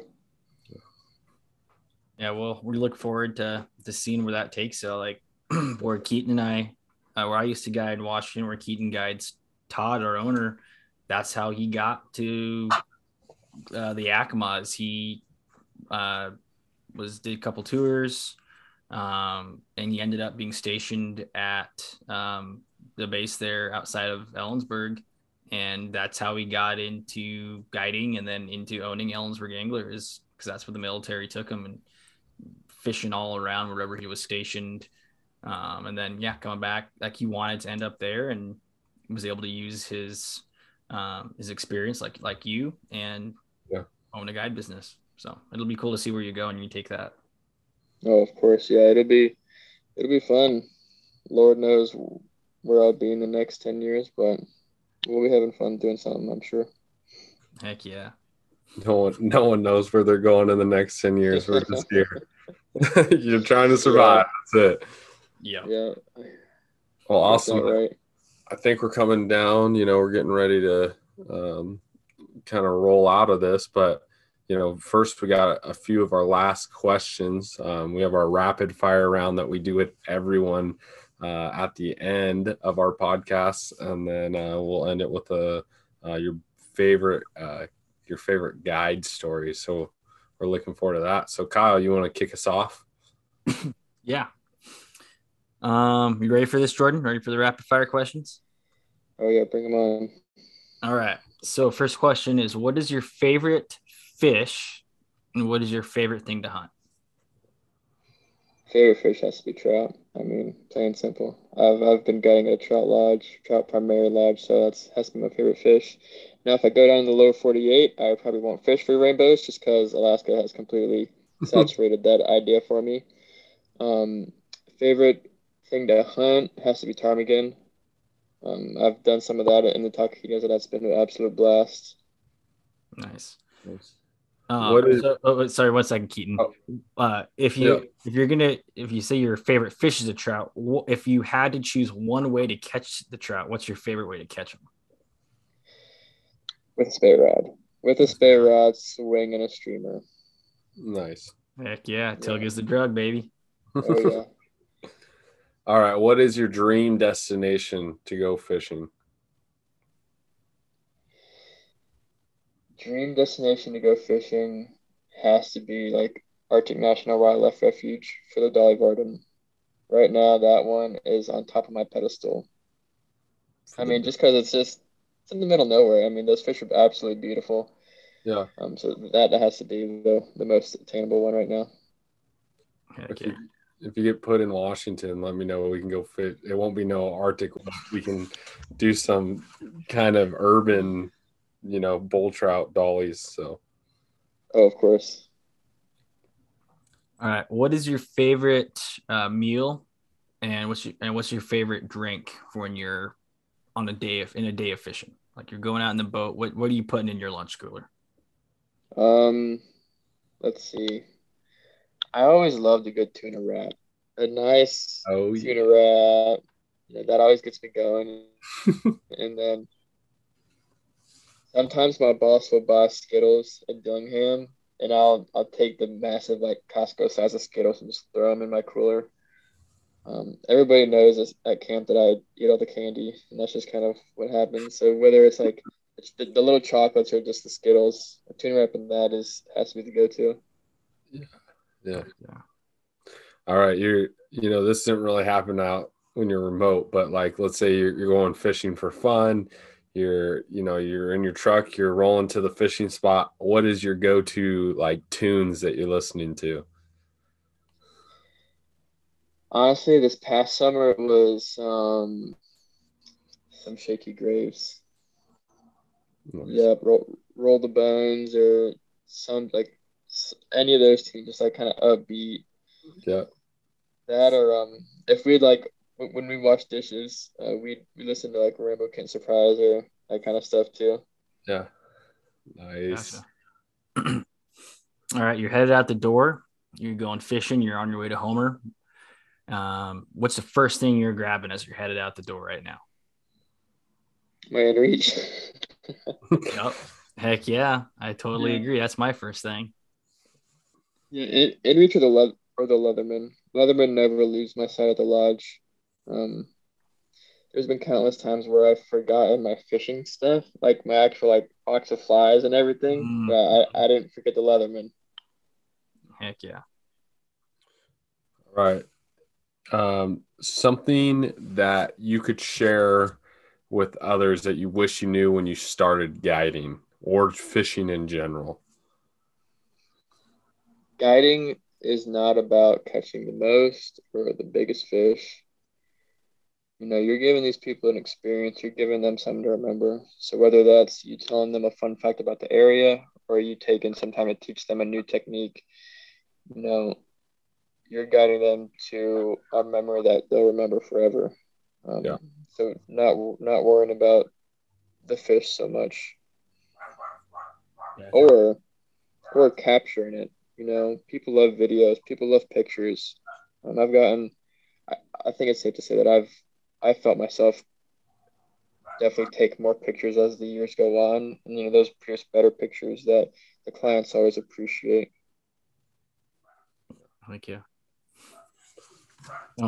What is some advice that you would give to somebody new coming into the industry?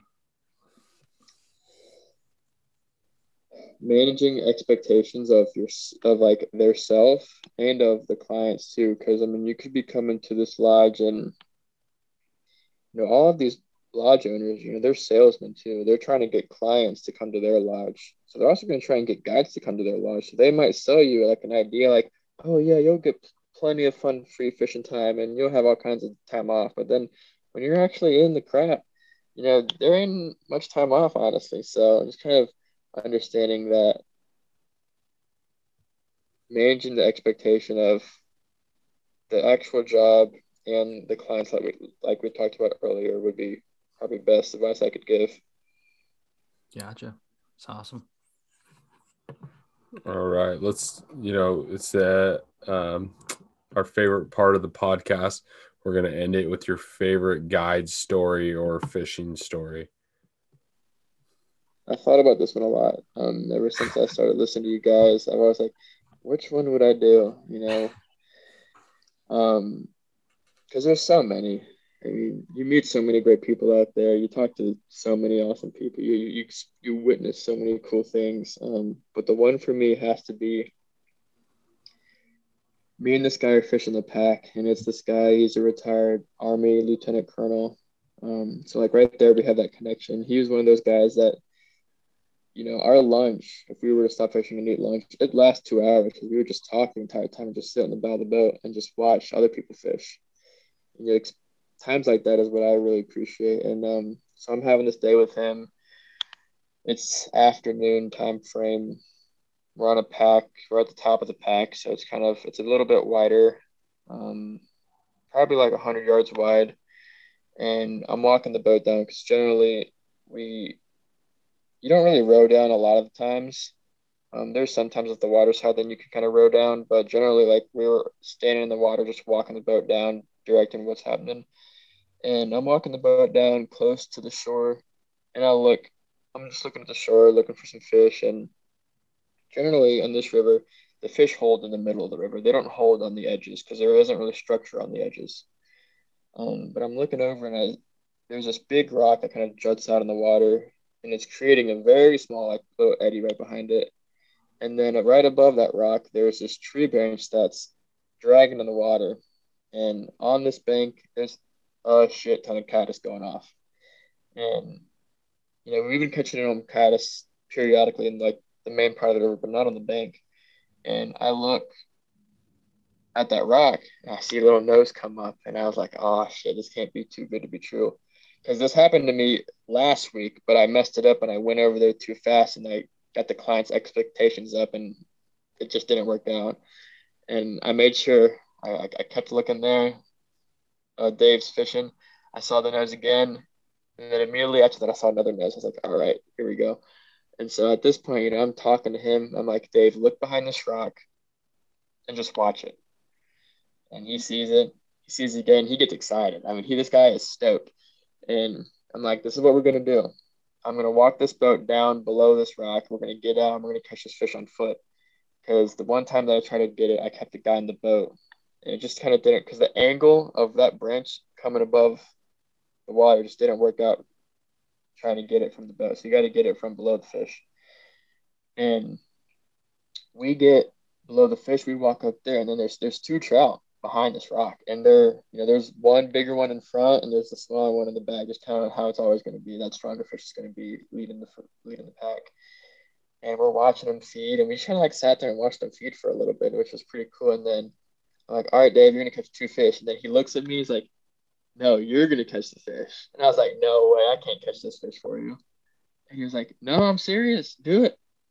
And I was like, all right, well, if we're doing it, we're gonna do it. So I set up my GoPro, and I got it on video of me casting to this trout, laying a caddis down, him taking it, me setting the hook, finding the fish, holding the fish in front of the GoPro, dropping it back down.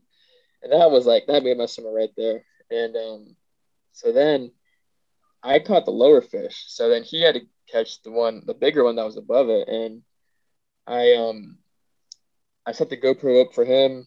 I was taking pictures with my camera and just kind of coaching him through it all. And I had learned this from another client of like when we're fishing beads and you're trying to get the right distance, there's no need casting the distance over the fish to spook them. So I made him cast into the main river just like to get the distance right. So then that next cast would just lay perfectly right in front of the fish. So he did that. And I mean, the first drift, that fish came like from 2 feet over and engulfed it. I mean, as soon as he set the hook, that fish exploded like you threw a 20-pound rock in the water. And I got pictures of like all of it. And it was just unreal. To be able to share that experience with him was just absolutely the highlight of my guiding years. It was one where just like it was like 3 o'clock or 4 o'clock, and we left home. We weren't supposed to be home until 6, but it was like screw it. The day's already been made. You can't top that. Yeah, that is cool. That is awesome. That's cool, and you get to kind of remember and share that experience with your client as well. Yeah, and there is plenty of those experiences. You get when you're with the same people for an entire week, you just get to build relationships with them, and you get to know them more than who you're fishing with because they become an actual friend at that point. Yeah, absolutely. Heck yeah.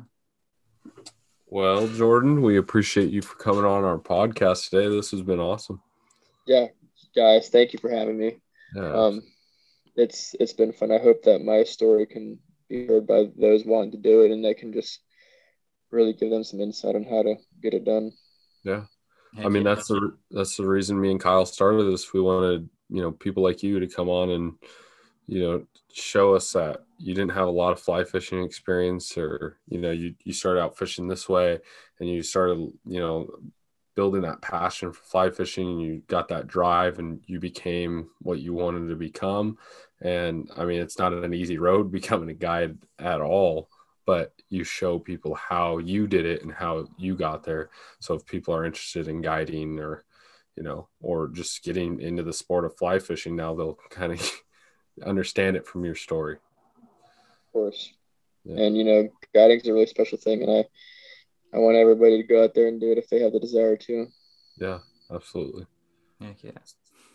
Well, Jordan, thank you for your time. And this is probably going to be our one of our longest episodes, which is perfectly fine with us. We know people will enjoy it, and just want to thank you for your time coming on. Yeah, and thanks for reaching out too. That's how we brought Jordan on the podcast. Is Jordan reached out to us, told us a little bit about his background, brief summary. And we're like, heck yeah, this is, like Keaton said, this is the type of people that we want to have on the podcast. People like Jordan. So we appreciate you reaching out. Yeah, definitely, guys. Thanks for having me. I appreciate it. Yeah. Heck yeah. Well, this was another episode of the Young Guides podcast. Me and Kyle just want to make sure to thank everyone that's listening to the podcast and sharing our podcast. There's all types of platforms that you can listen to: Spotify, Apple Podcasts, Google Podcasts, and our website, www.theyoungguidespodcast.com. If you want to learn a little bit more about Jordan, go to our section on our podcast, and you'll be able to go down and kind of learn about all our guests and where they guided, and a little bit about them. And then there's also a little section about me and Kyle. This was another episode of the Young Guides podcast, and we'll catch you on the next one.